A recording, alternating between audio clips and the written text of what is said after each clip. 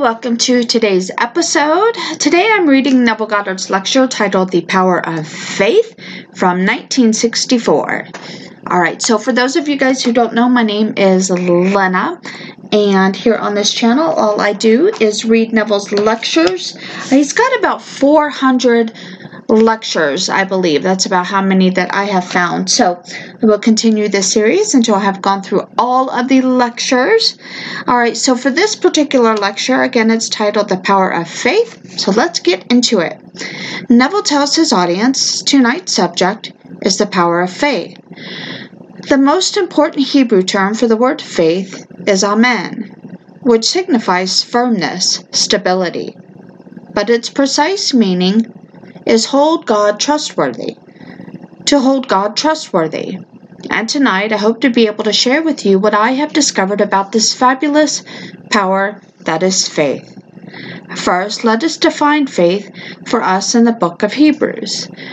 This unknown author, some claim that Paul wrote it, but the majority of the scholars are not convinced. They feel it is not quite his terminology, unless he radically changed when he wrote this book. So, it's an unknown author, one of the most profound books in the Bible. In the 11th chapter it is stated, "Now faith is the assurance of things hoped for, the conviction of things not seen. By it men of old received divine approval." We understand that by faith the world was created by the Word of God, so that things that are seen were made out of things which do not appear, verses 1 through 3. Then comes the assemblage of witnesses. He first assembles 7, beginning with Abel, and then he summarizes this compound witness, and then he mentions another 11. Then he summarizes it again.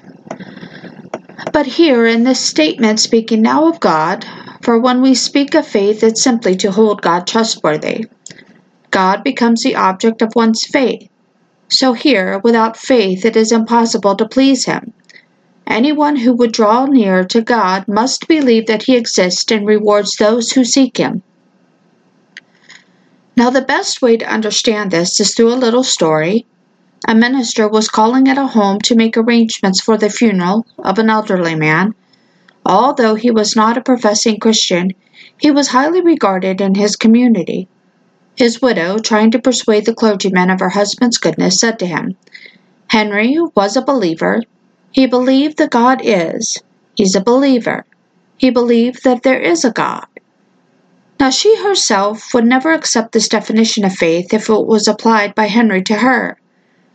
Suppose, for instance, during their married life she had asked Henry, "Henry, do you believe in me?" And suppose he answered, "Yes, Mary, I believe that you exist." Would she be satisfied with that? So it's more than believing that God exists.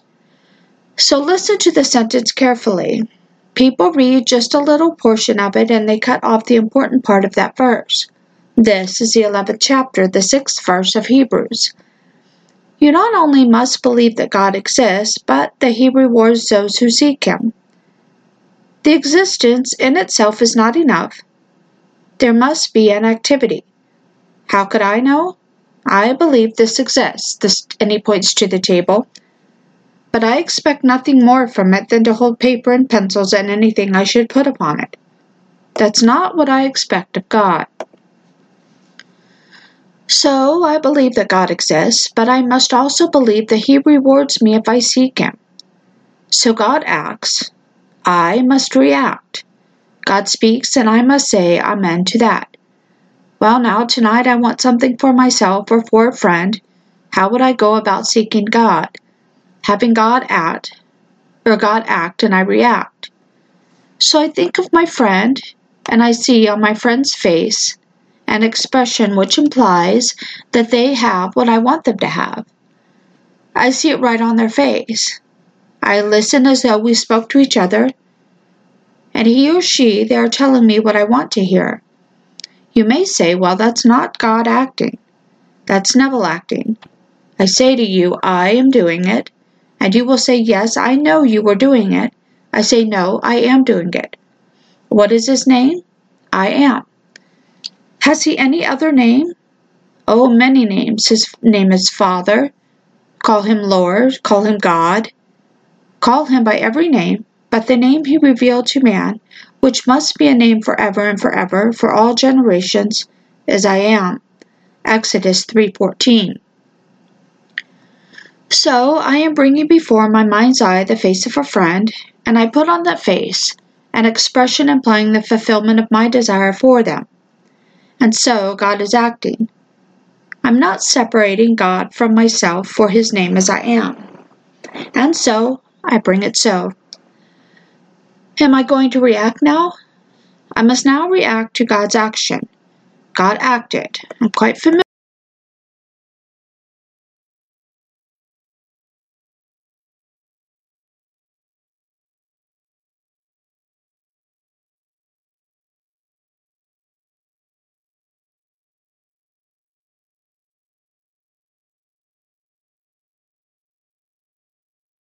is another thing, and that's where men stop, like Henry stopped. For Henry was a good man. Henry believed that there is a God, and she thought that would pacify the minister. And maybe it did, for you could get from some communist this night his belief, his confession of faith. And he said, I believe there is a God. If you want all people to believe in God, you may be satisfied. That's not good enough.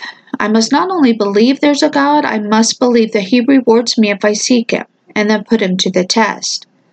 Now, I ask everyone here to put him to the test. I put him to the test. I put him to the test daily. He does not fail. If it seems long, as far as I'm concerned, I know it is not long for what I've asked. At that moment, that was the beginning of an action, and the action will fulfill itself in its own good time. I'm called upon to be patient, to be faithful, and simply await God's production. He's going to produce it. All I'm asked to do is simply let God act. Well, God acted. I sit here tonight for the next half an hour, 3/4 of an hour. I will sit in the silence and bring before my mind's eye some friend who is here, and carry on a simple conversation with him. God acted. So when I rise from there, did I react in confidence, in absolute faith? The opposite of faith is worry. Am I going to be concerned about results? Am I going to ask myself, how is it going to happen? Well, then I'm worrying. Now listen to these words from the 4th chapter, the 6th verse of Philippians. 6th verse of Philippians. Have no anxiety whatever. The words are, have no anxiety about anything, but in everything by prayer and supplication with thanksgiving, make your requests known to God. Or let all your requests be made known to God. Have no anxiety about anything. So you ask something, you say, well, the doctor said so and so. Well, I don't care what the doctor said. Well, the boss said so and so. I don't care what he said. I am told, have no anxiety about anything. But in everything by prayer and supplication with thanksgiving, let all of your requests be made known to God. So you sit quietly, and now you're going to commune with God. Wait for God to tell you something? Don't you know who God is? How must I wait for God to tell me something? God is speaking to me every time I use my imagination. For God is all imagination and dwells in me as my imagination. So I think of a friend. As I conjure him before my mind's eye, I represent him to myself as I want to see him. That's God, or that's God's action. Now I must react. I've come to him, and God will now reward if I seek him. Well, I sought him, and I found exactly what he's going to give me. For the expression on the face of a friend implies the fulfillment of what I want for them. Or if the expressions, the face of a friend implies the fulfillment of what I want for them. Or if the expression is not enough, I listen as though I heard words that I would hear and could only hear if things were as they want them to be. And so I listen just as though it were true, and then I must not worry, for that is then the opposite of faith. And by faith all things were made. Without it he didn't make anything. And how did he make it? He made all the visible things that I see out of invisible states. Now listen to these words from the 4th chapter, the 17th verse of Romans. And he calls a thing that is not seen as though it were seen, and then the unseen becomes seen. So I bring your face before me. All right, I can see your face. Then I put the expression on it. I see that, but I don't see what it is implying. No one sees that. I can see your face, but what does it imply? It implies the fulfillment of your dream come true. All come true. But I don't see it. I only see that which it implies. Now I get the secret of God's creativity. He acts in this manner. I have found him. By him all things are made. Without him was not anything made that is made. And I just did it.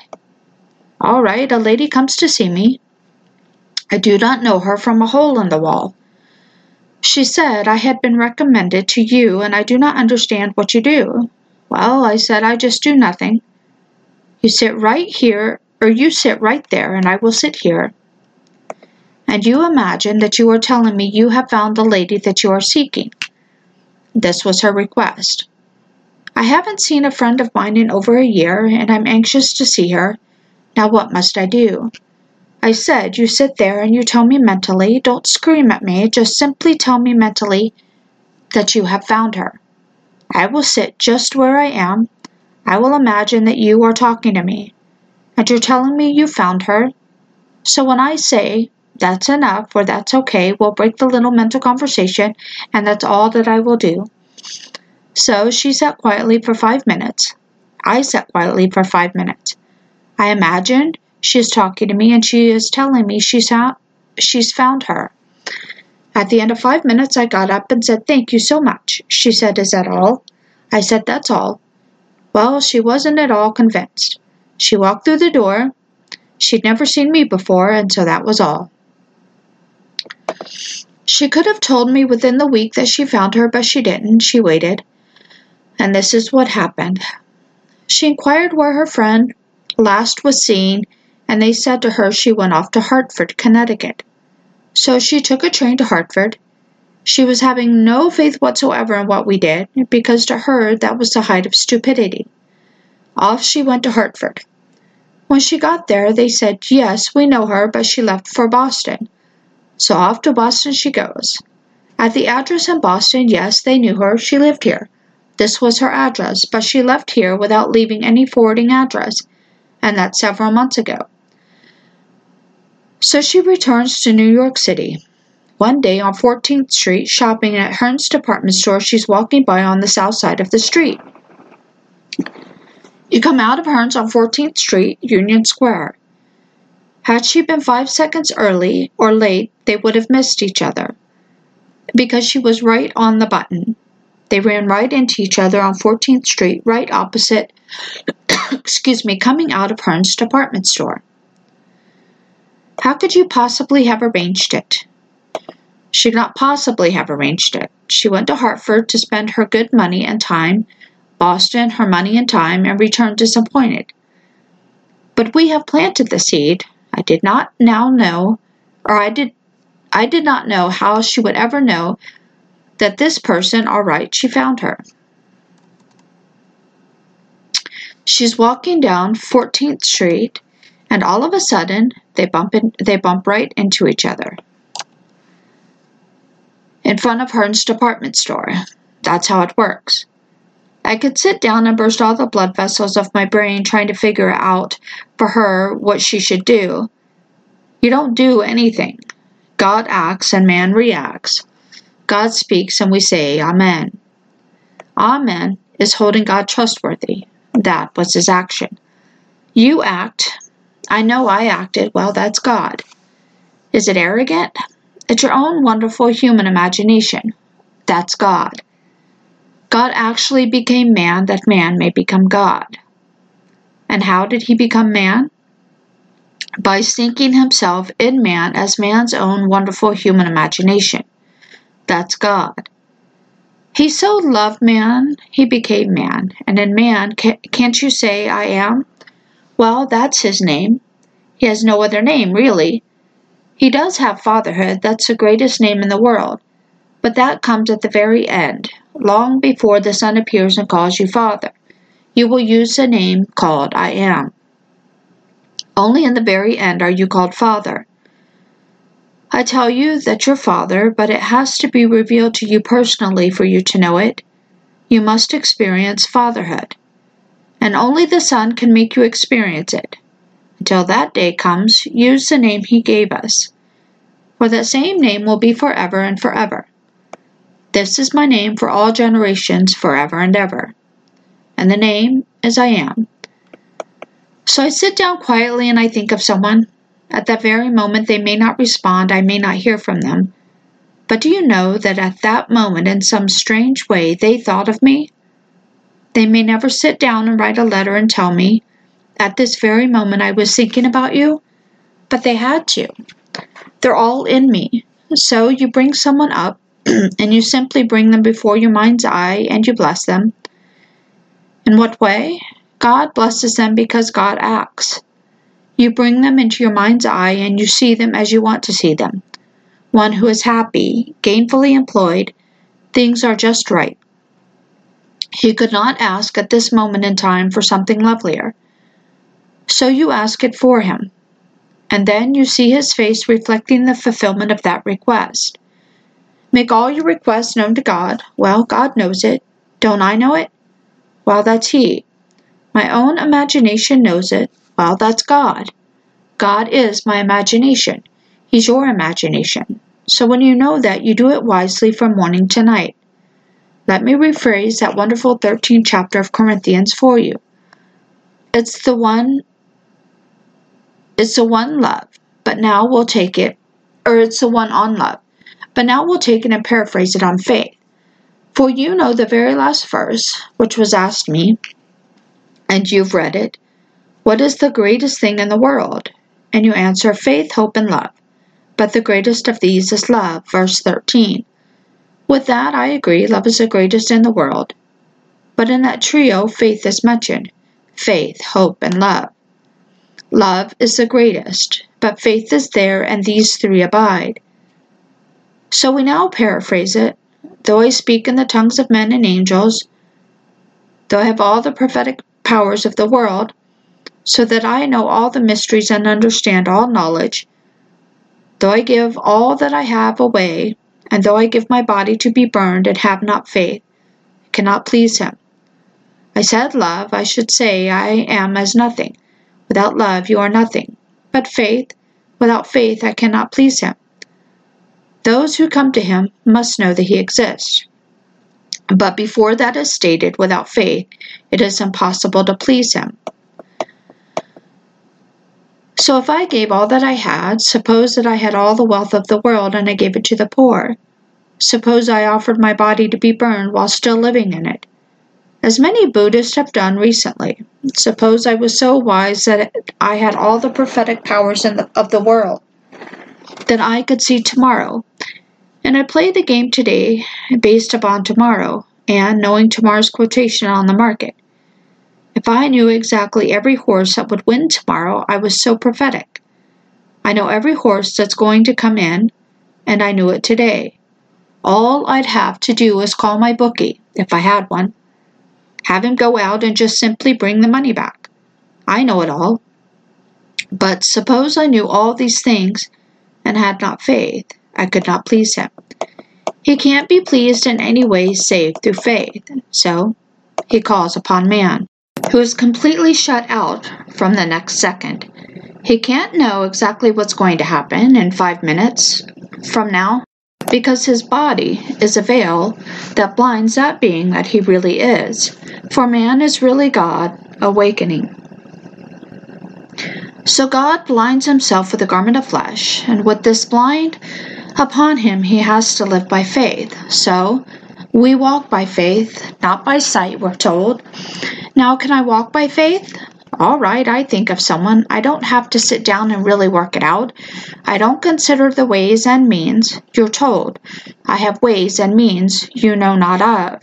My ways are past finding out. Romans 11:33, the King James Version. If they're past finding out, what am I doing trying to unravel the ways by which I will realize my objective? So when this lady left my room, she thought, well, now this is the height of insanity. They told me to go and see this man. He seemed a normal person, but that isn't normal. So she goes through the door, and the whole thing seemed to her a complete waste of time. Yet a week later, her visit to one place, another city, and back disappointed, she runs into her. How could you ever have arranged it? A lady came to see me after completely exhausting all the things in New York City. She went to the police department first, and she went to the detective agency, and paid a godly price to find the furniture that had disappeared while she was in Europe. Got almost a year with her children. She left her furniture and her apartment. She was paying the rent every month, and yet when she came back, there was no furniture. So she sought the help of the police department. She sought the help of the private agency, and they couldn't locate it in all of the things that they did in New York City. They went to the 5 boroughs, going to all the great storehouses, and they couldn't find any evidence of it. Then she came to me. She knew me well. She could have come first and saved herself time and money. No, she's going to take Caesar's way first. When Caesar failed, she came. She and I sat in silence and simply saw the furniture and sat on it, and saw the lovely family pictures on the piano, and all the things where they would be were it true. So one day she's coming out of a bank on Madison Avenue, and there were rails on Madison Avenue, all things, sort of an old atmosphere, coming out of this bank, and she sees these rails, and it reminded her of a very strange experience of hers years ago when she had a mental breakdown and they committed her. They thought she was violent, so she was committed in a violent ward. So when she saw these rails, it disturbed her. At that moment of being disturbed, she turned south instead of turning north to her hotel. She went 1 block. She discovered her mistake. At the very end of the block, having discovered she was going south instead of north, she stopped, and she was turning around to go north. And as she was turning around to go north, she sees a familiar pair of ankles. There they are. And just before the light turned green for her to come across the street, she looks at the face, it's her maid. And she goes and she holds the maid, and the maid begins to scream. She said, I'm not going to hurt you. I only want my furniture, and I'm not leaving you. I'm not letting you go until you take me right this very moment to my furniture. So she hailed a cab, and together they got into the cab, and the maid took her to her furniture. The maid, in that interval, thought, well, this lady is always a bit off. She will not know, so she'll disappear with the furniture. And it all happened after all, the police gave up, and the private agency gave up, but not until they took our money, because she paid for that help, and they couldn't deliver the goods. It was not contingent on finding it. It's simply putting in time. They put in X number of weeks or months. If you want to pay for it, we'll try to find it for you. When you feel you can't give us any more, you can stop us, but we'll make the great effort. In that interval, we hope to find it. Well, they didn't find it, and how did she find it? By stripes coming down through the window. And so it reminded her of a most unpleasant past, and it disturbed her. She comes out of Madison Avenue and turns south instead of turning north. And 1 block, because she was disturbed, there is the maid. See how God works? So what happened? God acted. We sat on the furniture when there was no furniture. He calls a thing that is not seen as though it were, and the unseen becomes seen, Romans 4:17, Hebrews 11:3. So you've got to learn to believe that God and you are one. I and my Father are one, although my Father is greater than I. Believe it. If I and my Father are one, my Father can never be so far off as to even be near, for nearness implies separation. We either are one or we aren't one, so I and my Father are one. How can he be near? He can't be near, for God acts. Well, how does he act? by putting my hand out. No, that's only compulsion. God acts in an imaginal manner, so my imaginal act is God in action. Can I react in confidence? For I must hold God trustworthy. That's the meaning of the word. Hold God trustworthy is Amen. Another word used, which is not often used, but it's always translated truth, and that is Emeth, Aleph, Mem, Tov. That's translated truth. Well, what is a true judgment? Now this is called faith. A true judgment, said the world of Caesar, must conform to the external reality to which it relates. That's what Caesar said. I say, isn't that a wonderful plant? And you say, what plant? A lovely plant. And so that's a false judgment, for it does not conform to the external fact to which my judgment relates. There is no plant, so that's a lie. So the word faith, which is emeth, is another way is truth, so that's not true. But I will say I see a plant, and I live in the assumption that that was an act. God acted. All things are possible to God, and so in my imagination I saw a plant. Who saw it? Well, God acted. Can I accept it? Can I react? For God acts, and I'm called upon to react. God speaks, and I'm called upon to say Amen to what He said. So, can I say Amen to that? That there's a plant there? If I can say Amen to it, well, then it's done. And in no time, and in a way I do not know, and cannot devise, someone's going to bring a plant. But they will say, but someone brought it. It didn't grow out of the piano. Did I tell you it's coming out of the piano? They want me to bring it out of something. Back in New York City, I said imagining creates reality. This professor, he teaches in some Eastern college, and he said to me, imagining creates reality? Well, here's a pencil, Neville. It's a yellow pencil. Make it red. I said, go and paint it. Paint the pencil. Go in the back room and paint it red. You can make it red. No, you make it red. Did I tell you I'm going to make anything? I said everything is possible in the imagination. I can imagine it red, but it isn't red. To you, it isn't, I said, but it's red to me. I say it's red.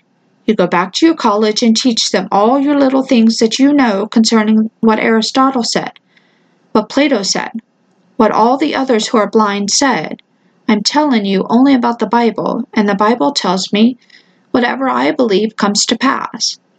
If I can believe it, whatever I ask in prayer, believing, the same comes to pass. Mark 11:42. Well, can I believe it when reason denies it and my senses deny it? Can I give my belief sensory vividness and give it all the tones of reality? Well, certainly I can. I do it. I've gone all over this world when they told me I couldn't go, when I had no permission even to travel, no permission to travel from this country, or permission to get back into this country. I went out of the country and came back into the country by putting myself just where I wanted to be, if it were true that I am there. And so, what's his name? I am. Well, can't I say I am? Well, is there anything impossible to God? Nothing. But man has to make that answer. Man may say, oh yeah, he can't grow a second foot if one is severed. So right away they think God can't do that. He can make me. He's already made 4 billion pairs walking the earth now, but he can't make another one. So he's made billions of pairs of eyes, but he can't make another one. Not one single eye that you gouge out. He's done all these things, but he can't make another one. And may I tell you, he can. I had that experience. I was lifted up on high and saw this fabulous world of imperfection. Blind, lame, halt, withered, shrunken. And just as I was lifted up, and I did nothing, as I walked by, everything was molded into perfection. As I walked by, eyes that were missing came out of some strange place and molded themselves in the empty socket. Arms that were missing came out of some strange reservoir, and they came back and molded themselves into empty sockets. And everyone was made perfect. When I got to the very last, this heavenly chorus sang out, "It is finished." Then I came back to this limitation where I must live by faith, but I saw it. Now, having seen another aspect of the power which will be yours and mine tomorrow, for I tasted of the power of the age to be. Were this whole vast world, if you took the human body with its billions of atoms and then fragmented it, and each becomes a man, so if this whole vast world, just as God and this lady, could take mankind and rearrange it to bring about the maid at the corner, rearrange the entire structure to produce the maid who knows where the furniture is, well, someone is ill. Can't he also rearrange the structure of the body in the twinkle of an eye? He arranged the structure of the macrocosm. Can he not rearrange the structure of the microcosm? And so, who did it? All you do is simply act in your imagination. You imagine that things are as you would like them to be, and they will react. The imaginal act was God. Don't say it was Bob doing it, and John doing it, and Mary doing it. All right, it was God doing it. Now let John and Mary and Bob react, and so I react with pleasure. So you are told, let me quote for you again the 4th chapter, the 6th verse of Philippians. Have no anxiety about anything. What a statement! But in everything by prayer with supplication and with thanksgiving let all your requests be made known to God. No anxiety about anything. Now comes letting your requests be known to God. Well, my request is that John has a wonderful job, gainfully employed and moving up, expanding month after month. So I meet John in my mind's eye now. John tells me he has the most wonderful job in the world. Well, that action was God, and so he tells me I react. I say amen to that. The whole thing is done. I go to the end, and then I don't raise a finger to get John the job. I don't call a friend and say, you know, John is in need of a job. Can you help him out and steer him in the right direction? I do nothing. I can't put my hand upon that ark and steer it all. Let it be steered properly by the imaginal act, for the imaginal act contains within itself the power and the wisdom to externalize itself. So I can't do a thing about it. All I'm called upon to do was simply to react to God's action. But I know who God is. I have found him, because if by him all things were made, and without him was not anything made that was made, I know exactly what I did. I recall exactly sitting with that lady in her imaginary wonderful room, sitting on her own furniture. That's all that I did. If she found it in this strange, unique manner, I know that I didn't aid her in the finding. I only sat on the furniture. If I'm sitting in her place on the furniture, and then it happens that the furniture comes in that place, and I'm invited there for tea, and I do go and sit on that furniture, I know what I did. Now I'm told, by him all things were made, and without him was not anything made that was made. Well, I know what I did, so I found him. I've found exactly who he is. He's my imagination. My imagination in action is God creating. And when I can react to that imaginal act and say, amen to it, well then I know exactly what is meant in the Bible. He is the yes to everything. He simply said yes to every imaginal act that takes place within him, confident that his Father, who is himself, can externalize it. On this level, when I'm veiled, I am shut out. When the veil is taken off, I am one with the Father in the true sense of the word. We aren't then two. And then you'll understand this fabulous mystery. I came out of this, and therefore that which comes out of this is its Son, and this is its Father. But that which comes out has been promised to be the Father of this. Well, that's a fantastic thing. You mean I mature and I awake when I become my own Father's Father? Yes, I come out of this, and therefore this is its Father. I awoke in this, and this is David. David is the sum total of all the generations of humanity fused into a single being that is a youth, called David. But every being is David. When fused, it's David. But individually, it's David. So that body is David. So I awoke in this body, and I know who I am. To you who may not understand it, when I say I awoke in my skull, don't think I was a little tiny thing this big, you know. I'm just as big as I am, and my skull. If I drew a straight line here, the skull is equal to the size of this area here. All things being relative, I wasn't any little tiny thing this big. I was the man that I am now, feeling myself just as I am now. So I stood up and walked around in the skull the size of this room. Then I came out. I woke in my own being, for this is David. I come out of David, and then 5 months later, David, the sum total of all humanity, stands before me and calls me Father. So man matures when he becomes his own father's father. For this gave birth to it. I slept in it and work in it. And then you'll understand the words, when your days are fulfilled, which means when you're dead. That's a lovely way of putting it. When your days are fulfilled and you lie down with your fathers, that means when you're buried with the rest of them. Then I will raise up your son after you, who shall come forth from your body, out from your body. I will be his father. Who is speaking? God is speaking, and he shall be my son. So I'm raising up out of David, the body, my own son. But he comes out of the body, therefore the body is its father, so he comes out of David. Now listen to these words. Jesus Christ. This is from the book of Timothy, 2 Timothy. Jesus Christ, risen from the dead, descended from David. Jesus Christ, risen from the dead, descended from David, blessed forever. Verse 2:8. Descended from David, you come out of this body, and therefore this that gave birth to it must be your father.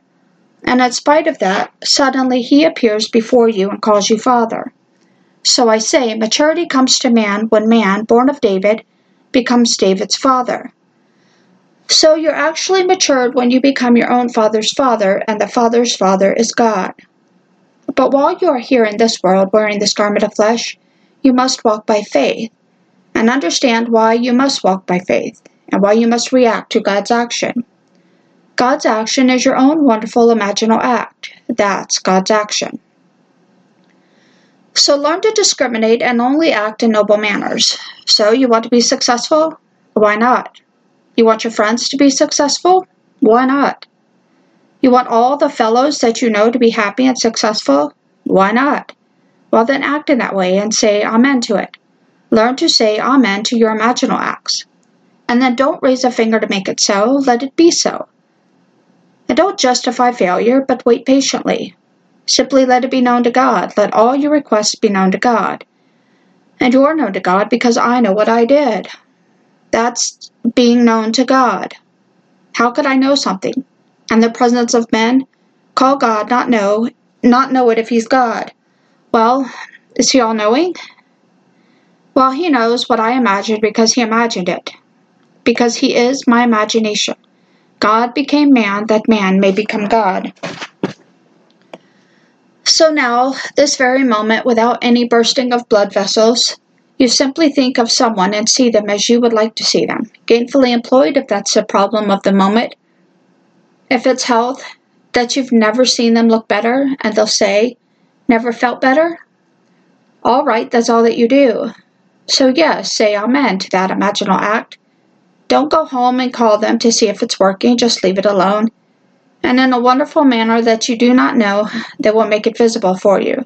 They'll either call you, write you, or some third party will say, you know what, I read it in so-and-so, excuse me, and you should see them. And then they will bring the good news. So it doesn't matter how it happens. It will happen. So don't go into any palaver. I went to New York City 2 years ago, as I go year after year. I called a friend I hadn't seen in quite a while, and so I went up and I said, is Mr. So-and-so in, Mr. X? And she corrected me. Oh, you mean Dr. So-and-so? All right, Dr. So-and-so. When I knew him, he was not Dr. So-and-so, but now he has a little degree. Not a medical doctor. She said, he's busy. I said, well, I'll wait. Well, he's giving a treatment, and there are others waiting for treatments when he's through. All right, I'll wait. Then I heard a voice coming through the door. Infinite mind is healthy. Infinite mind is wealthy. Infinite mind is so-and-so. And pouring word after word into this one sitting there getting all these words. And then the words came to my mind. If this man would only read the Bible and go back and read, who by his many words hopes to gain the ear of God. They hope to gain the ear of God by empty words, that he himself does not believe and the one who is paying him for that half hour does not believe either. Just empty words, driving it into someone who is so anxious about tomorrow's job or tomorrow's rent, and sitting there all anxious, and this one, just words, empty words. Hasn't a thing to do with this simple approach to God. He's not out there and he's not dead. You don't have to scream at him. And so he's just simply bawling out someone about God being infinite in power, infinite in wealth, infinite in health. And she came out of that simply minus whatever she gave him. And there was not a thing from the words. Doesn't work that way. You sit down quietly, imagine the loveliest thing in this world, and say amen to that. And then leave it. Now let us go to the silence. Okay, so there we go. That is the end of Neville Goddard's lecture from 1964 titled The Power of Faith. Thank you so much for joining me for today's episode. Hope everyone has a great day. I'll see you next time. All right, bye now.